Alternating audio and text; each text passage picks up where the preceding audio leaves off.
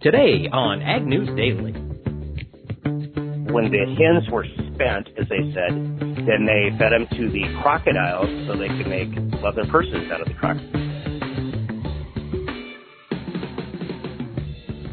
Good afternoon, ladies and gentlemen. We have made it through a holiday-shortened week. It is July 6th. I'm Mike Pearson, joined by Delaney Howe. Delaney, how are you doing today?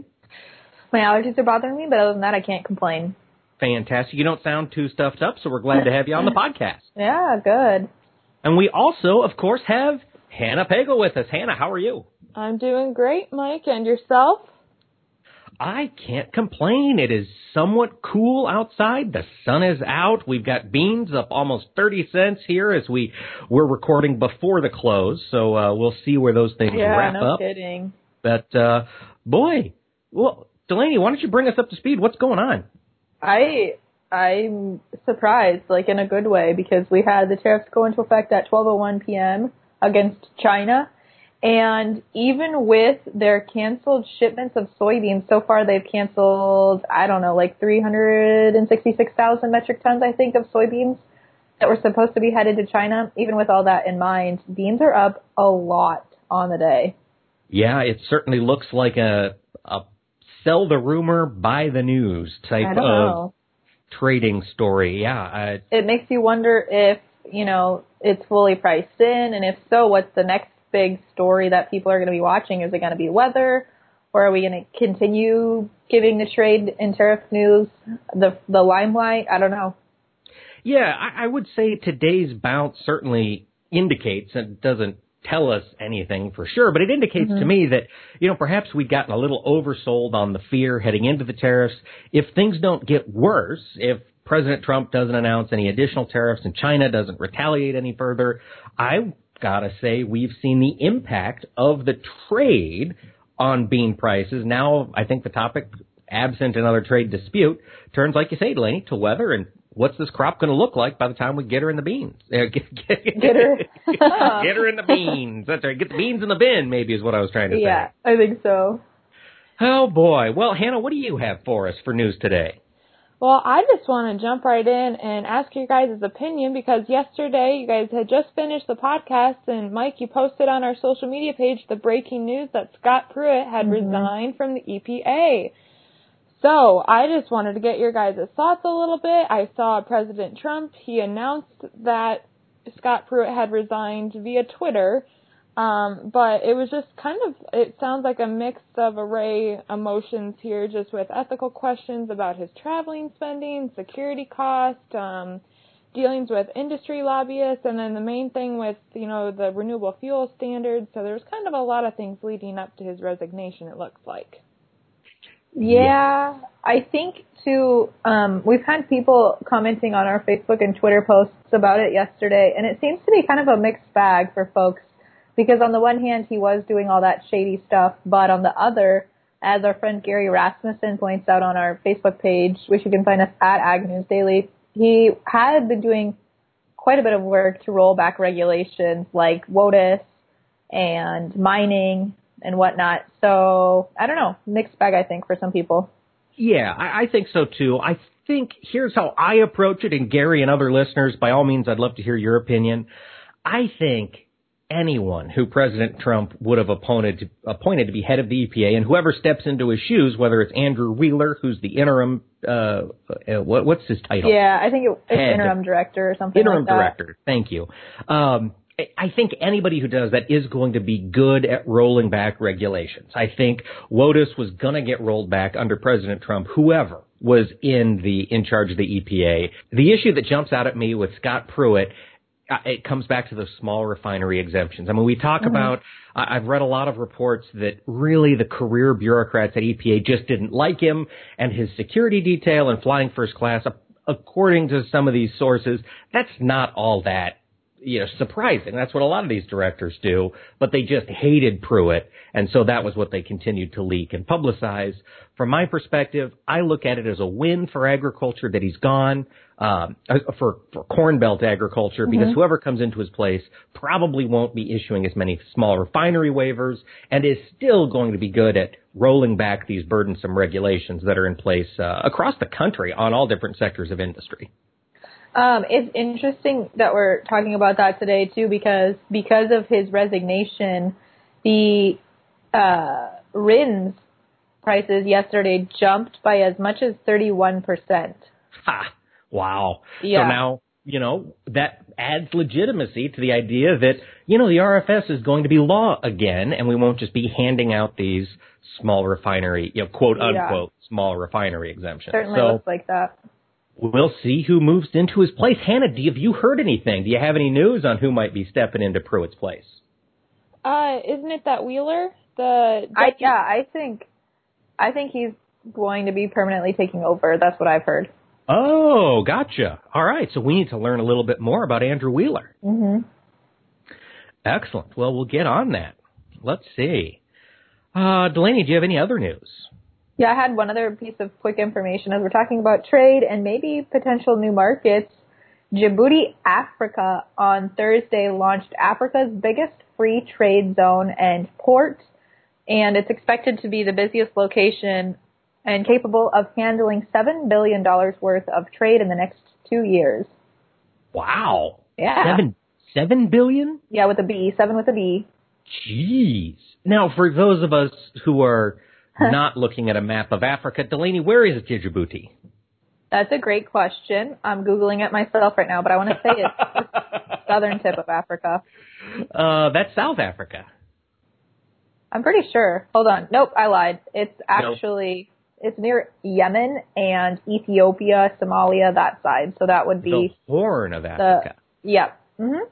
Interesting. All right. Well, good for them. Hopefully it'll help create some stability and generate some wealth over there in Africa where it's much needed, I think is fair to say. I think so, too. Hannah, what about you? What's jumping out at you today? So my other piece that I have for you today is the University of Illinois professor. Okay, his name is very, very cool. Girish Chowdhury. He designed small robots that work beneath the crop canopy. And he said that these robots can do research and they can spot trouble that you can't do from aerial views. But they're looking at finding diseases and pests and just spotting that early on. And then also the robots are meant to provide weed control for corn and soybean farmers. And they're looking at rolling this out, and they're trying to keep the cost really low for around like $10,000, but it's kind of comparable to other technologies that are out there. But I thought that would be kind of a cool Tech Tuesday segment if we can get him on there talking robots in corn and soybean fields. Yeah, little robots creeping around under the corn canopy, under the bean canopy. This almost seems like it could be the start to a horror movie. Yeah. Like the robots, they amass. Not children of the corn, but robots of the corn or something like that. Yeah, nice. Yeah, are they like... They wait till dusk, and then they all come swarming out of the corn and feast upon you while you're at your grill or whatever. Are they like really tiny if they're underneath soybean canopy? They honestly, have you guys seen the movie WALL-E? They kind of look like a little box that just. Oh. And they're trying to they're still working on this technology, but they're looking at trying to find robots that can move across all different types of terrain. And so they're just working on that. But yeah, just think of WALL-E in the cornfields. That's what I have in my head as of right now. I can picture that. Well, that's much cuter than a herd of deadly killer tiny robots. Yeah, probably. Well, I've just got something interesting here. We did see, in addition to soybeans rallying on the tariff news, or at least the ending of these tariff talks, we saw the stock market as a whole rise quite a little bit. Non-farm payroll, so an indicator of the employment situation in America, rose by 213,000 jobs last month, which was well over what analysts were expecting. The surprising thing was we did have more jobs filled than expected. We also saw the unemployment rate rise. went from 3.8%, a historic low, to 4%. And the reason that the rate rose was because more people are now looking for work. Those long-term unemployed, people who've been unemployed longer than 64 weeks, we had a record amount of them say that, you know what, the economy starts to look better, we're going to go ahead and start looking for jobs again. So I think from a protein consumption standard, from beef and pork and poultry, this is good news. A stronger economy means hopefully those folks are going to be out there putting meat on their forks. Literally. Exactly. Cool. Well, let's look at where the meat markets and grains closed for today, Mike. Let's do it. I just have one other fun story. You ladies might have seen this. Some of our listeners might have been following this on Twitter. There was a race on Twitter yesterday. There was a ship called the Peak Pegasus.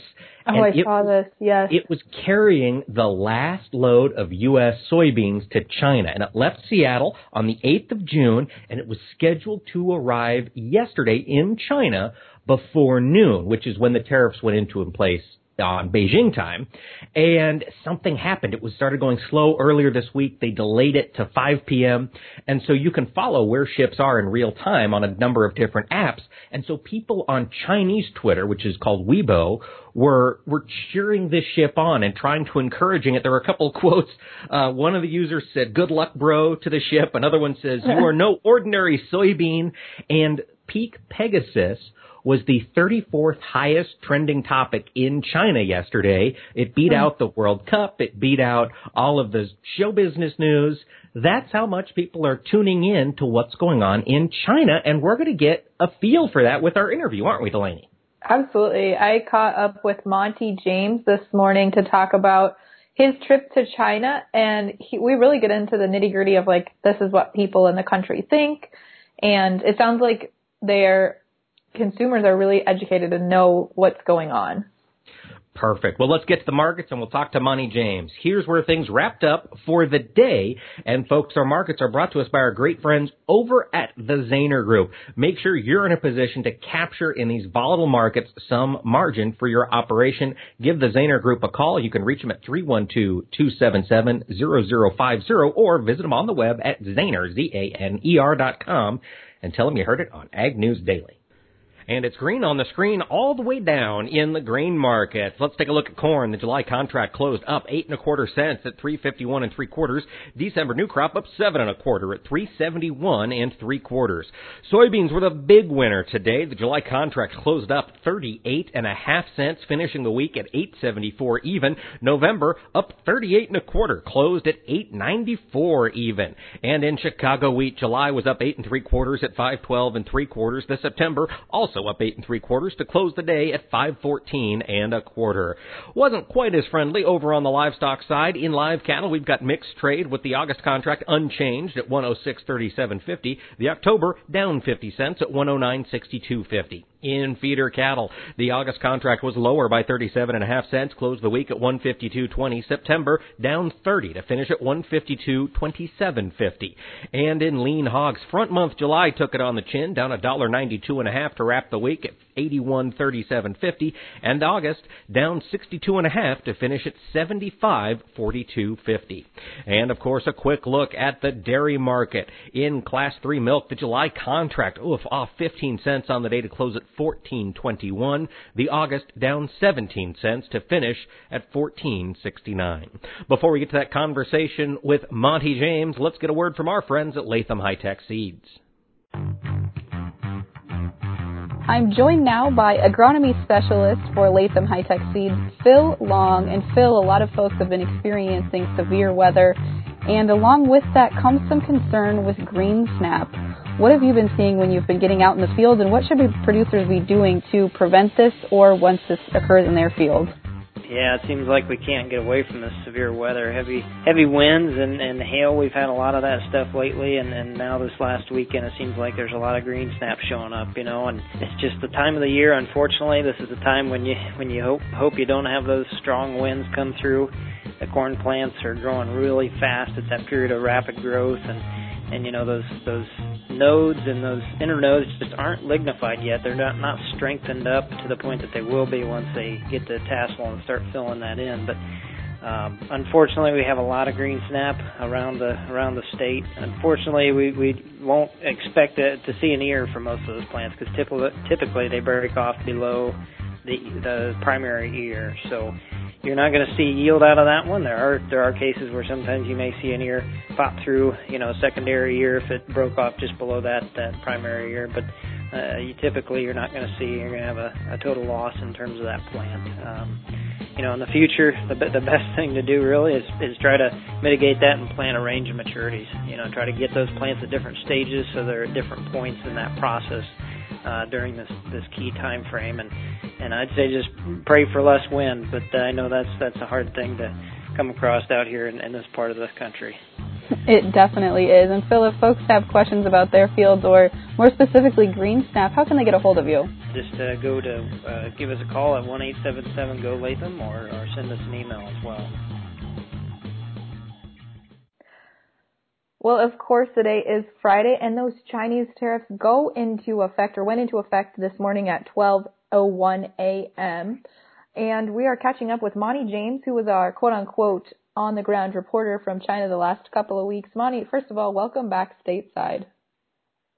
Thank you, Delaney. It is nice to be back stateside. I bet it is. But it's good to get home. And are you feeling a little jet lag today?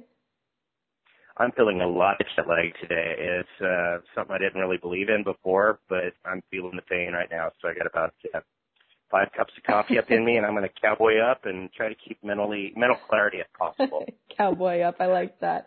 Monte, walk us through what you were doing in China the last 2 weeks. We, of course, got a couple quick reports from you, which I'm sure everybody enjoyed hearing, but walk us through what you were doing. Yeah, Delaney, we almost didn't get to go. The NAFB that's the National Association of Farm Broadcasting, had actually organized this trip through a travel agency, Custom Travel Network out of California. And we actually had journalists on the trip, 8 journalists, and the rest were people involved in agriculture in some way, whether they be, prominent farmers or people on the National Ethanol Board. Or there's a variety of people that weren't journalists. But the ironic part was the journalists all got held in Los Angeles, and we missed 3 days of the trip because of the JQ visas. Our traveling partners went as tourists and got through it no problem, but the Chinese government took a hard look at our credentials, and we actually missed 3 days. We didn't get to go to Shanghai, but we joined them in Beijing. And it was just a really neat and eye-opening experience. I totally didn't expect what we saw in China. I really thought it would be 100% different than it is.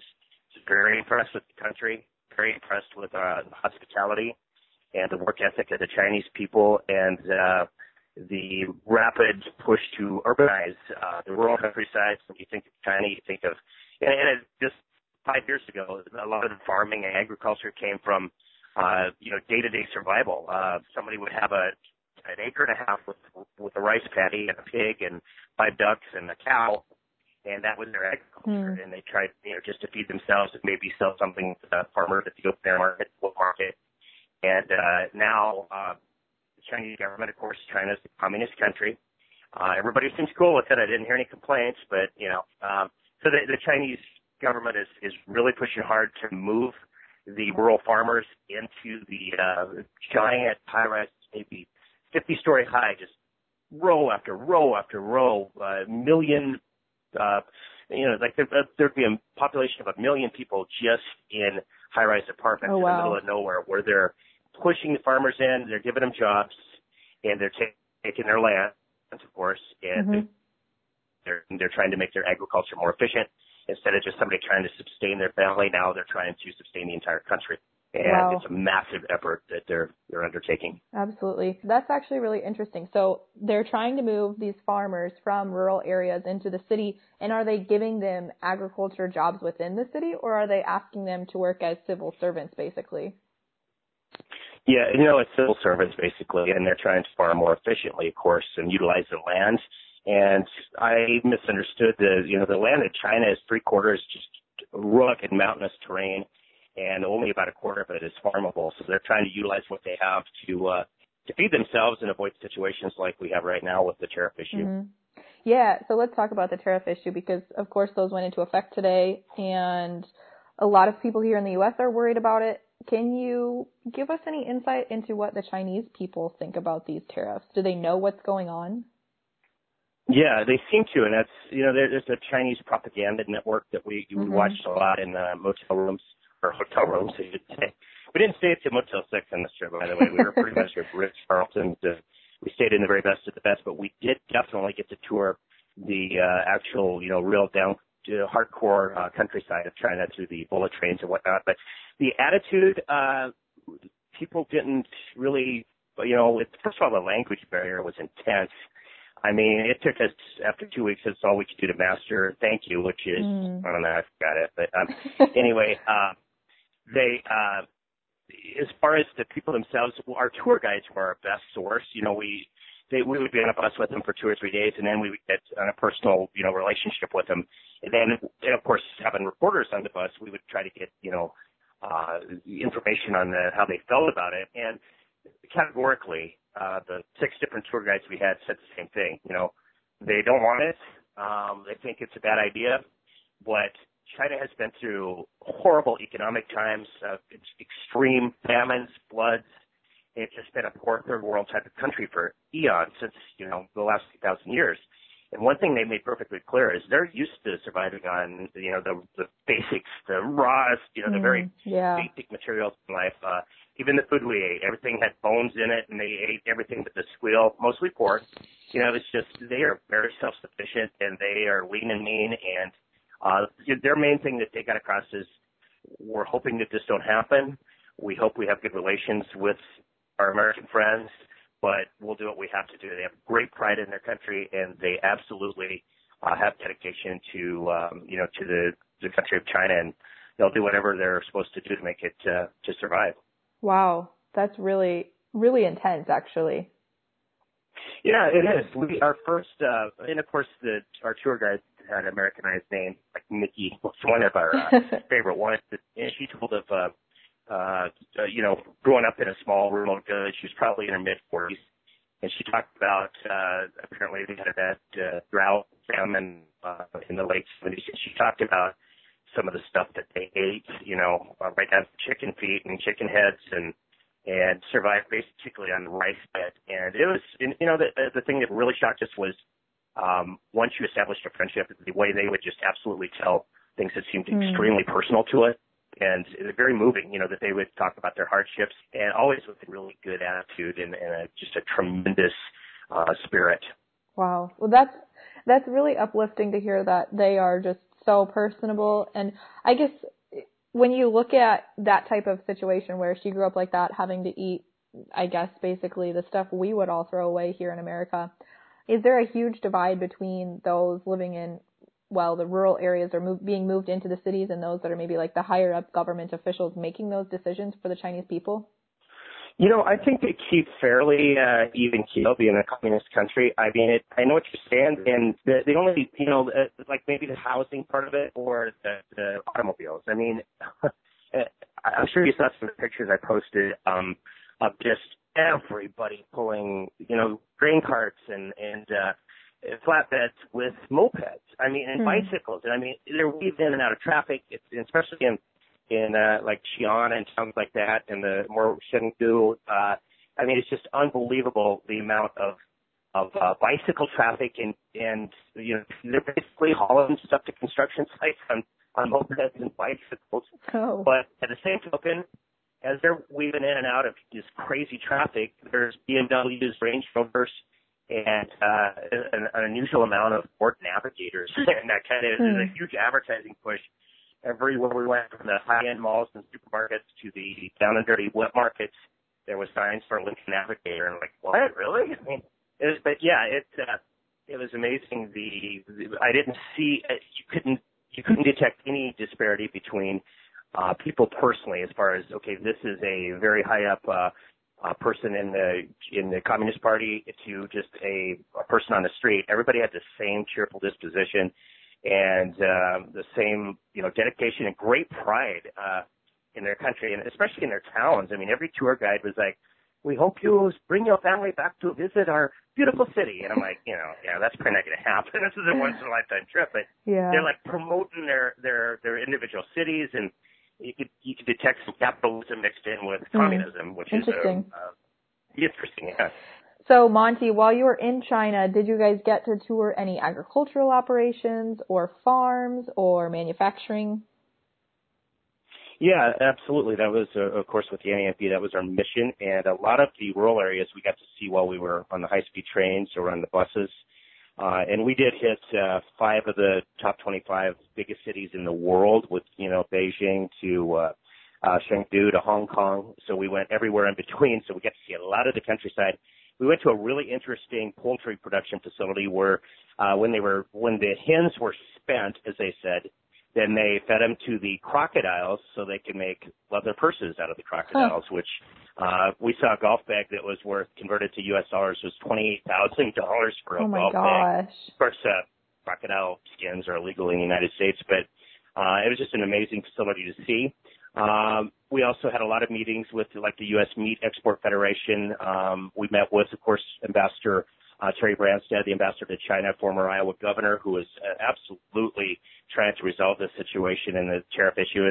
And former Secretary of Agriculture John Block was on our trip. And all of them, really see the importance of rectifying this situation. And they can see where American producers have everything to lose on this deal. Maybe coal and steel will benefit, but the farmers are going to, as usual, they'll take it in the shorts and lose on this deal. But yeah, we did. We toured the ports. We saw the port of Hong Kong, and also one of the bigger ports in the world, the port of Guangzhou. And the sad part of that was massive cargo ships full of soybeans freshly coming into port from Panama and Brazil, and they will definitely get their soybeans elsewhere, and probably at a better price. So yeah, they have no qualms about it. They will do what they got to do to survive, and seeing these ships just lined up, and you can see I'll send you some of our pictures, but it was amazing to see the amount of soybeans in the ports that we went to. They're just everywhere. And I as a journalist, I felt that maybe they were trying to push us in that direction to see that, knowing that we would have interviews just like we're having now, saying, yeah, they will get it elsewhere. This is a big planet, and there are other sources.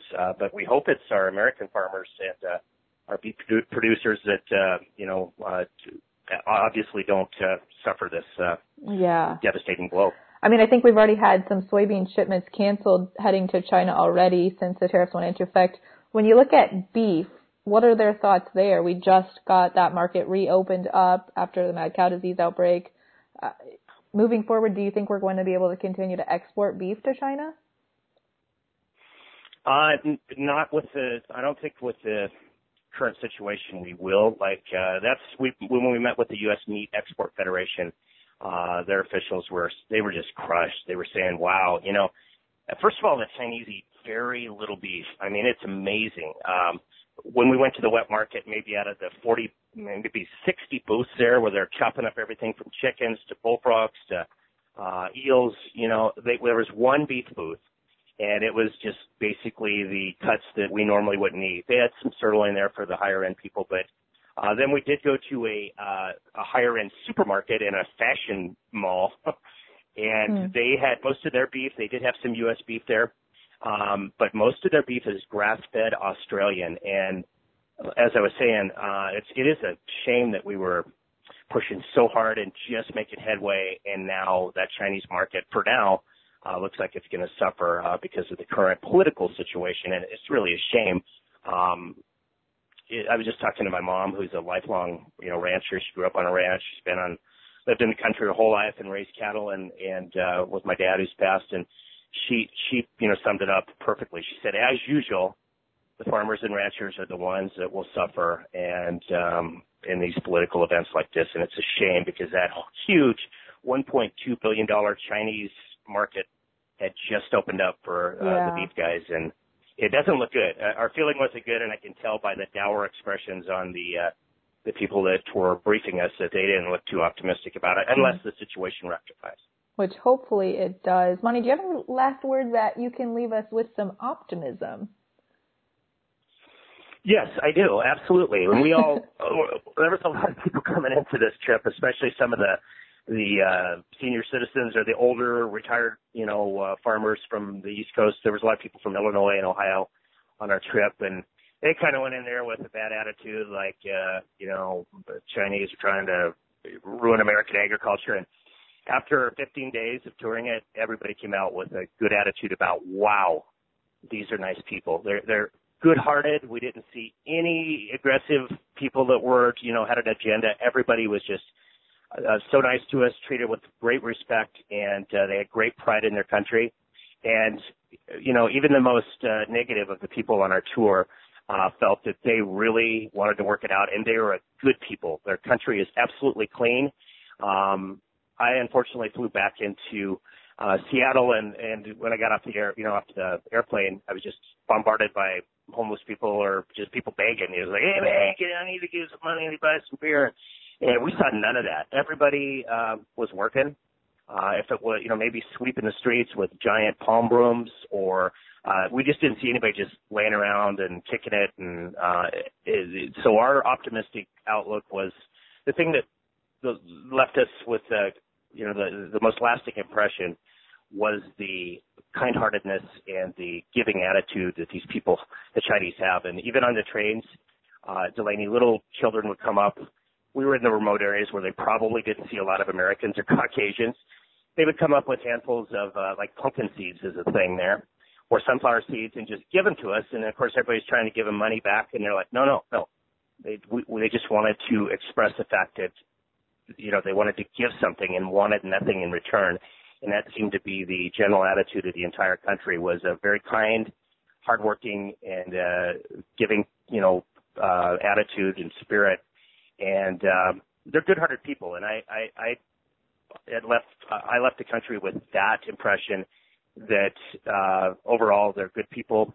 And even though our leaders are having some, headbutting going on right now, the people themselves are just like us. Alright, again, that was Monte James there from Your Ag Network, is I guess technically who he was broadcasting for. He wasn't technically on the China trip for us, but we definitely appreciate his insight into, Chinese culture, Chinese agriculture, and definitely what's been going on the ground with tariffs. You bet. That is really neat to hear. I'm pretty jealous they got to go over there and make that trip, but I'm glad Monte was kind enough to share his thoughts and, provide for us a little bit of audio. Hannah, why don't you tell our listeners where they can go for more high-quality Ag News Daily content? Well, folks, if you want to look more into the high-quality Ag News Daily content, like Mike said, you can head to our website at www.agnewsdaily.com. There you'll find a variety of all of our podcasts. Or if you want something more up to speed, up to date, you can go right to our social media pages, Facebook or Twitter at Ag News Daily. And Mike and Delaney, should we let the people go? Let's let them go.